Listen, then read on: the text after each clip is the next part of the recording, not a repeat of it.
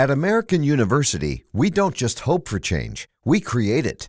We don't just dream of a better world, we make it a reality. With a graduate degree from AU, you'll access expert faculty and connections throughout DC to develop skills and experience to turn your passion into purpose. And that purpose can make all the difference in your career. Discover the difference a degree makes at american.edu/grad school.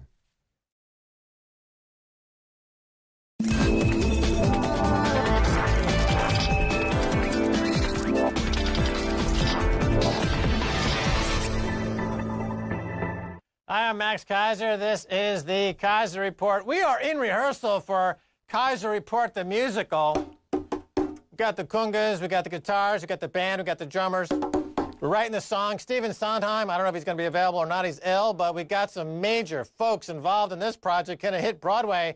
Oh, man, I'm excited, Stacy. I want to talk about a good story that relates to your congos because, of course, you need the congos for a, war, to beat the war, the drums of war.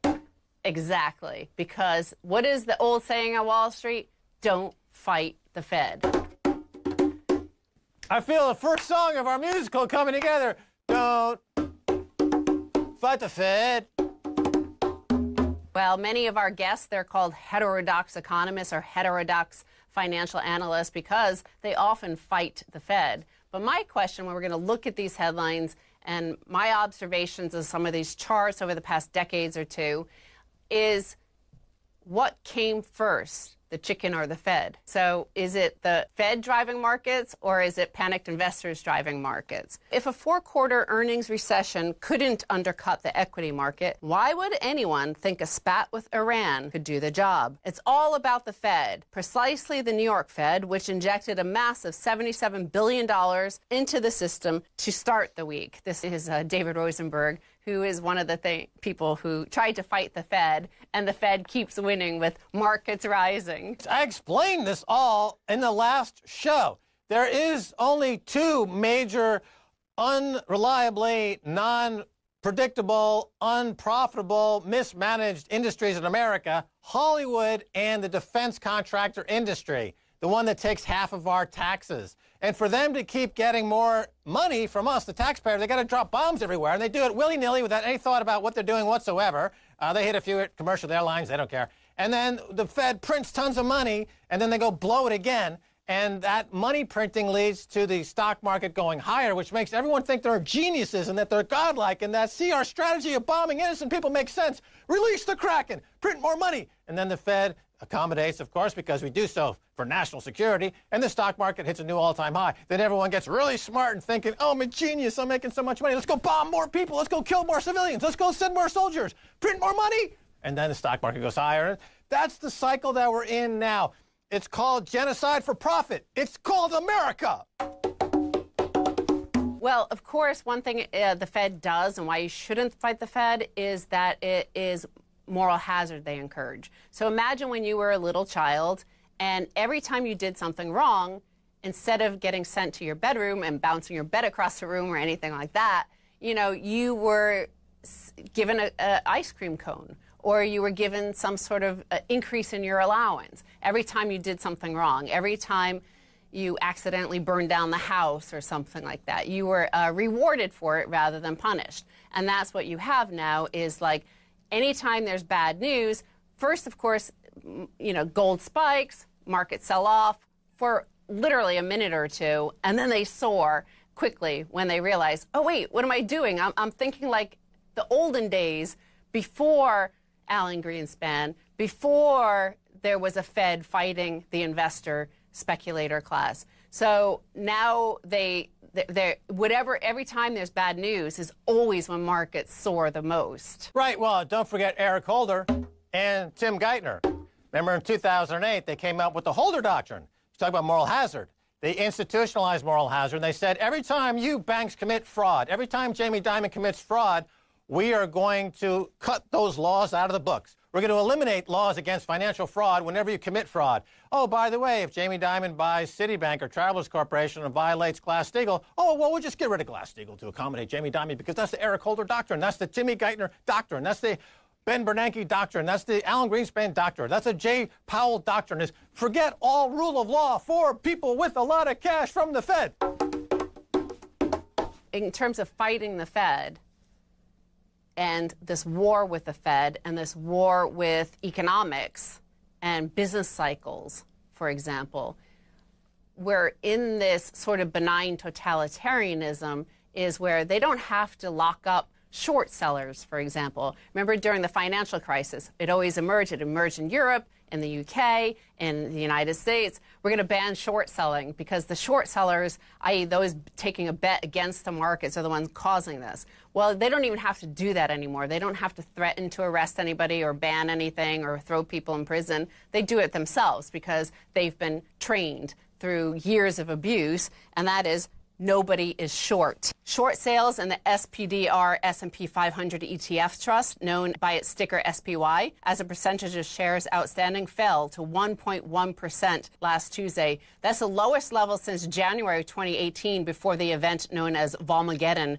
sent stocks swooning. That's the collapse in short interest. So things are heating up. We have these trade wars. We have these hot wars in the Middle East. And of course, people know that's when the Fed is going to punch you hard if you dare do anything like sell off stocks or buy gold or anything that will jeopardize their one indicator that they care about. That's their red line, is the stock market price. Right. Remember, they got rid of the top tick rule, which dramatically altered the whole short selling industry. And the point is not that our stock's expensive, our short sellers nervous, is stock trading at all-time highs. That is inconsequential. The point, as we've been saying for years now, is that everything's being taken private with all of the free money given to them from the Fed. And we're entering neo-feudalism. Neo-feudalism.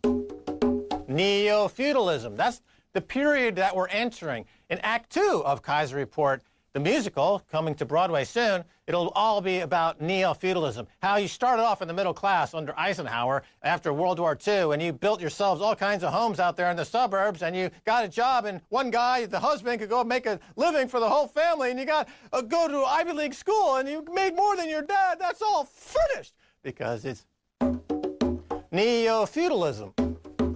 Neo-feudalism. Thanks, Fed. You've destroyed America. Right on. I'm just going to quickly look at one chart and then move on to the next. This chart is just from Zero Hedge and an article actually about Morgan Stanley, where they're saying don't fight the Fed. It's not worth it. Central banks' liquidity surge could push S&P 500 to 3,500. Morgan Stanley had actually predicted the S&P 500 would go to 3,250 by the end of 2020. It went there in the first week or two of 2020, so that blew it away. And there's a direct correlation. Anytime the markets were down, like that little blurb there back in November of 2019, well, it's because the Fed's balance sheet shrank a little bit that week. So those were people, you know, the Fed controls what happens right now. Even Morgan Stanley is saying that, who has been the beneficiary of the largesse of the Federal Reserve, I might add, back in 2008.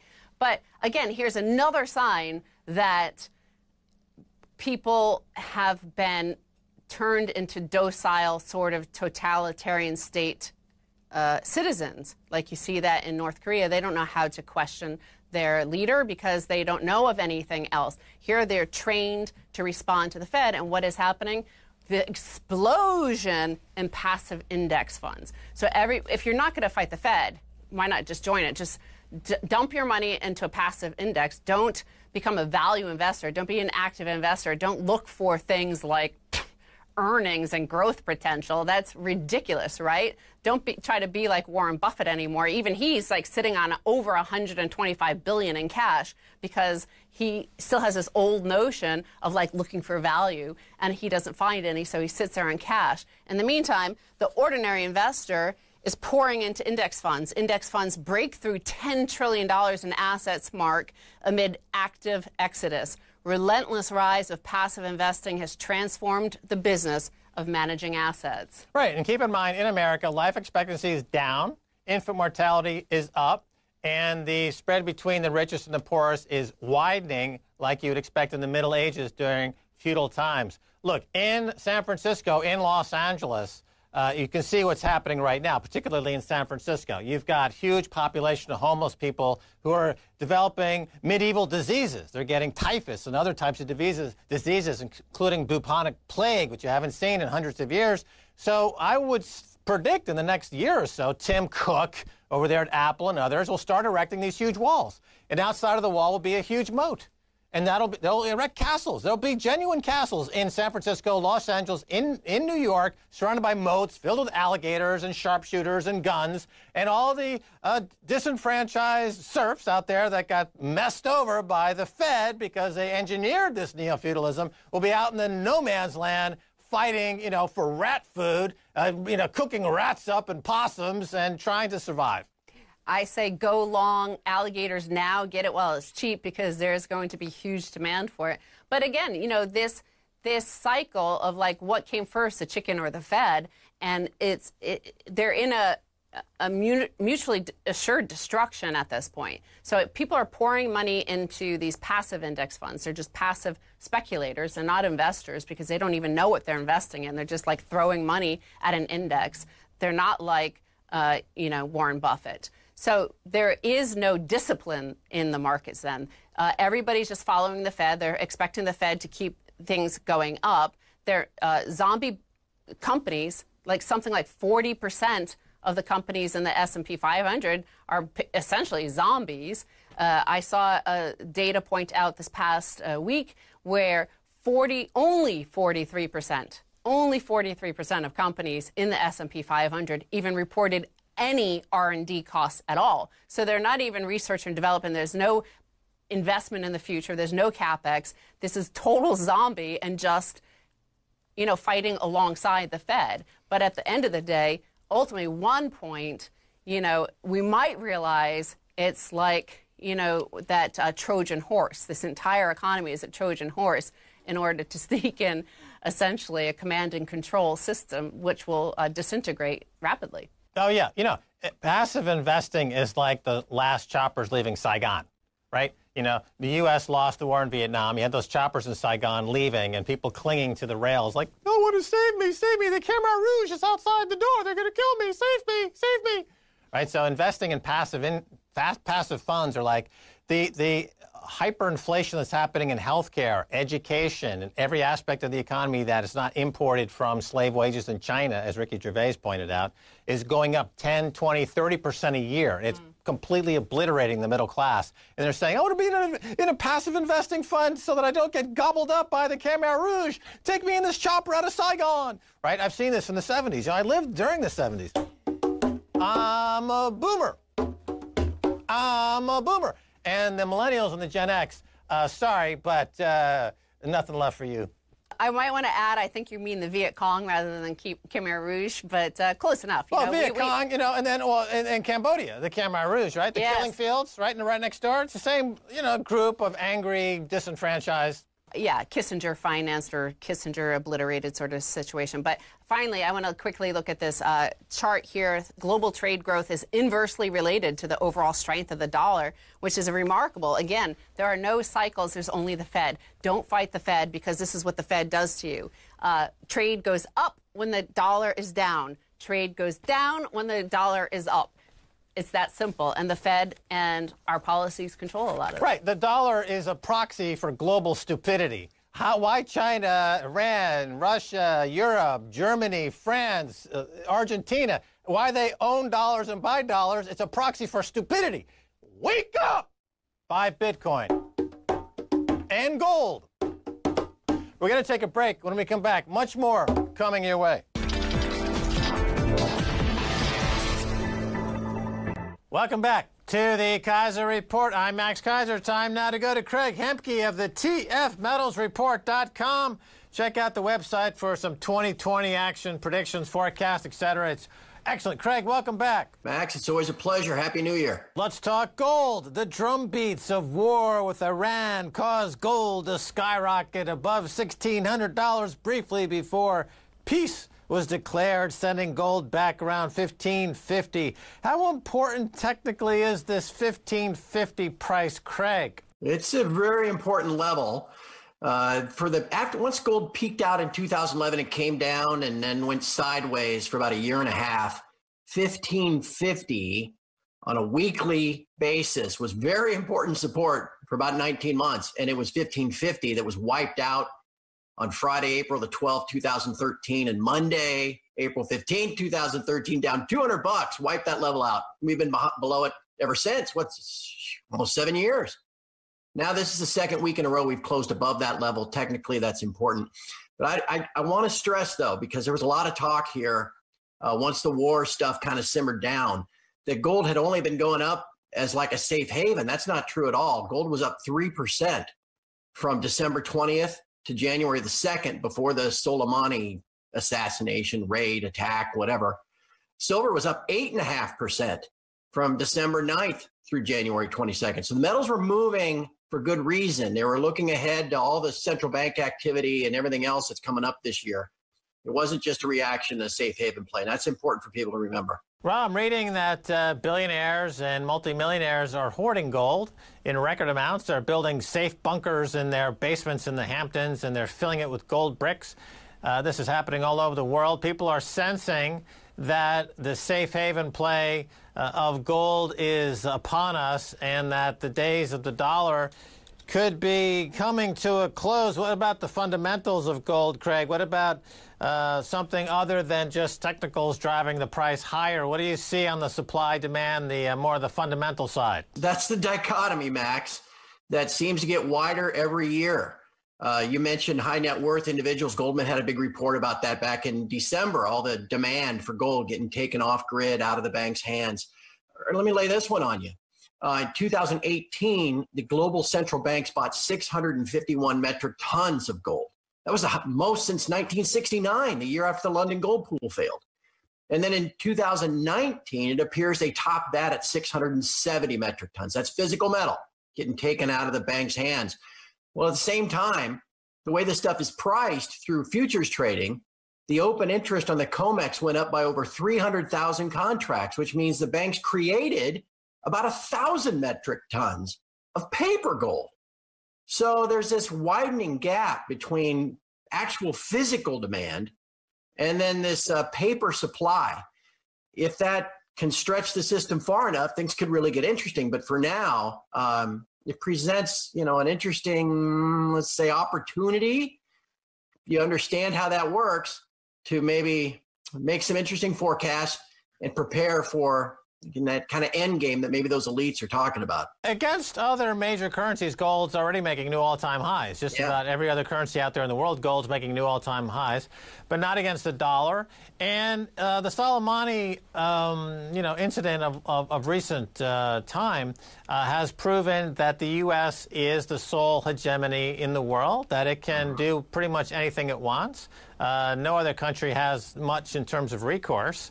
And as long as the empire is intact and the empire can act unilaterally, blow people out of the sky without any repercussions, I don't see, and in response, the rest of the world buys dollars. It's like that old saying, the beatings will continue until morale improves. Well, America says to the world, our bombings will continue until you stop buying the dollar. And they don't get the message. They keep buying dollars. So I think on the macro scale, I don't see a big change there. The rest of the world cowers at the foot of America, and that'll keep the price of gold from hitting new all-time highs against the dollar anytime soon, Craig. I think this year, Max, we already had the best gains since 2010 in calendar year 2019, which, every time we met and talked in 2019, that's what we forecasted. We thought that'd be a good year. I wouldn't expect gold to skyrocket this year, absent, some major crisis. But if we keep moving higher, at once above 1550, 1650 becomes a dollar target, and maybe even 1750. It is important to note, though, as you did, that gold has made new all-time highs in almost every other major currency. So in a sense, you kind of feel like the dollar is eventually going to get there too. But if gold keeps trending higher and silver keeps trending higher, I think it opens up the door to some money-making, some fiat-making possibilities this year, Max, and oddest of all places, that's the mining shares, which have just been, a terrible place to have your money for the last 6 or 7 years. If you want to trade, make some cash, mining shares might be the place to be, because if the the global asset managers, the institutions, the hedge funds, even the central banks like the Swiss National Bank, if they start looking at the sector, seeing the gains in the metals, seeing the shares and their indices start to break out, there'd be a lot of money flowing through a very small funnel into a limited amount of investment opportunities. And so there's probably a better opportunity to make gains in 2020 and actually in the mining shares than there is in the physical metal. Well, the problem with gold mining is that it doesn't scale very well. When you compare it to what you can get in Alphabet, the parent company of Google, or Apple, or Tesla even, or Facebook, they just add a couple of servers and there's another 5 million customers. And the cost of scaling is minuscule. And they're welded into the U.S. Pentagon, as is the case with Amazon. They have a guaranteed contract pipe flow due to all the work they do for the Pentagon. And those companies are getting bigger and bigger, becoming trillion-dollar companies. To do a gold mine, you've got to hire workers. You've got to buy huge excavating machines. You've got to dig. You've got to refine. You've got to throw a lot of mercury and acid in there to get it out. The margins in gold mining are terrible when you compare it to the weightless digital economy that we're in now. But I understand that they are a leverage play on gold. But the money flow is going to people like Elon Musk. Elon Musk, even though the company is at $80 billion or so, twice bigger than the two other biggest car companies in America combined, it's not that big when you compare it to Apple, right? Apple's $1.3 trillion, and Elon Musk's company is only worth like 80 or 90 billion. So he's got a long way to go to catch up to Apple, and why not? He's reinventing the globe just like Steve Jobs did. Well, that's all true, Max. No doubt about it. But I think there's opportunity in those shares, though, as people diversify. The global asset allocation of the sector, the precious metal sector, is less than 1%. If it goes to 2%, which is still under the historical norm, that's a doubling of the amount of cash. And so you look at, I don't know, what does an asset manager look like? Something like Newmont. Okay, big miner. Their earnings are growing 3-4 times versus year over year, and they pay a 2.4% dividend. That beats the heck out of the 10-year treasury. So I'm not, if the market keeps going up, the central bank keep flushing this cash. Would the Fed increase their balance sheet all the way back up over $4 trillion in the last quarter?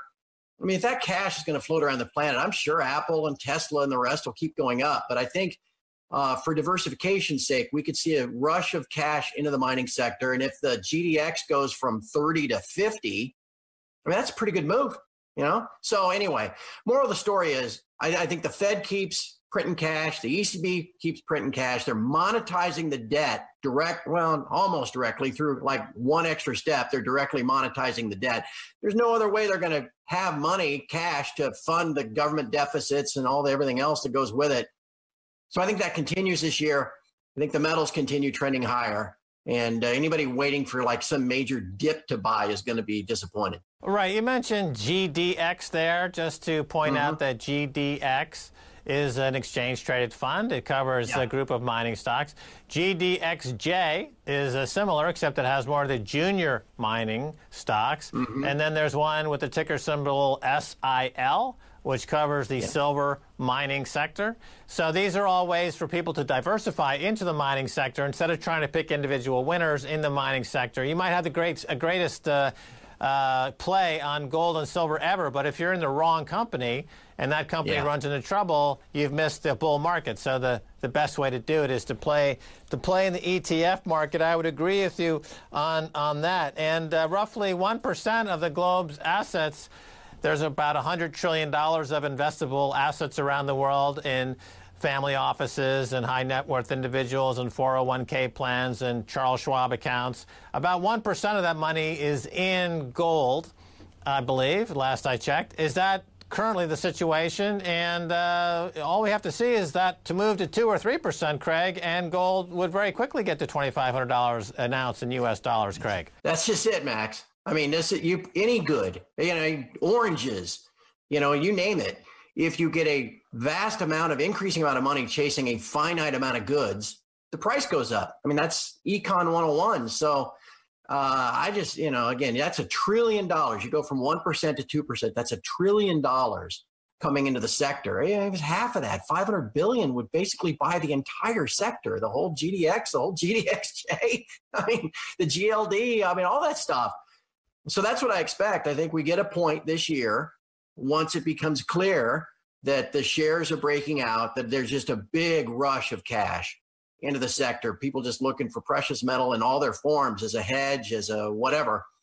And I think that makes for a big year. So I don't know. I think people need to recognize what happened last week, understand that the metals were already moving for a whole different set of circumstances before the geopolitical stuff kind of perked up. The geopolitical stuff's going to underpin the market all year now. And I think this makes for a pretty good environment for the precious metals. Just to reiterate that point, the market capitalization of Facebook is roughly $500 billion. So you're saying for the market capitalization of Facebook, one company, you could own the entire mining sector, the entire sector, exactly. The entire sector. Exactly. Right? And that's just, I mean, crying out loud, that's just screaming investment opportunity. And so, look, we all, we're all waiting for the world to end, but gosh, this could be a really good year for people to make some fiat. Sounds like an Elvis Costello song. Anyway, we got to go. Craig Hemke, thanks for being on the Keiser Report. My pleasure, Max. Well, that's going to do it for this episode of the Keiser Report with me, Max Keiser, and Stacy Herbert. I'd like to thank our guest, Craig Hemke of the TFMetalsReport.com. If you want to catch us on Twitter, it's Keiser Report. Until next time, bye, y'all.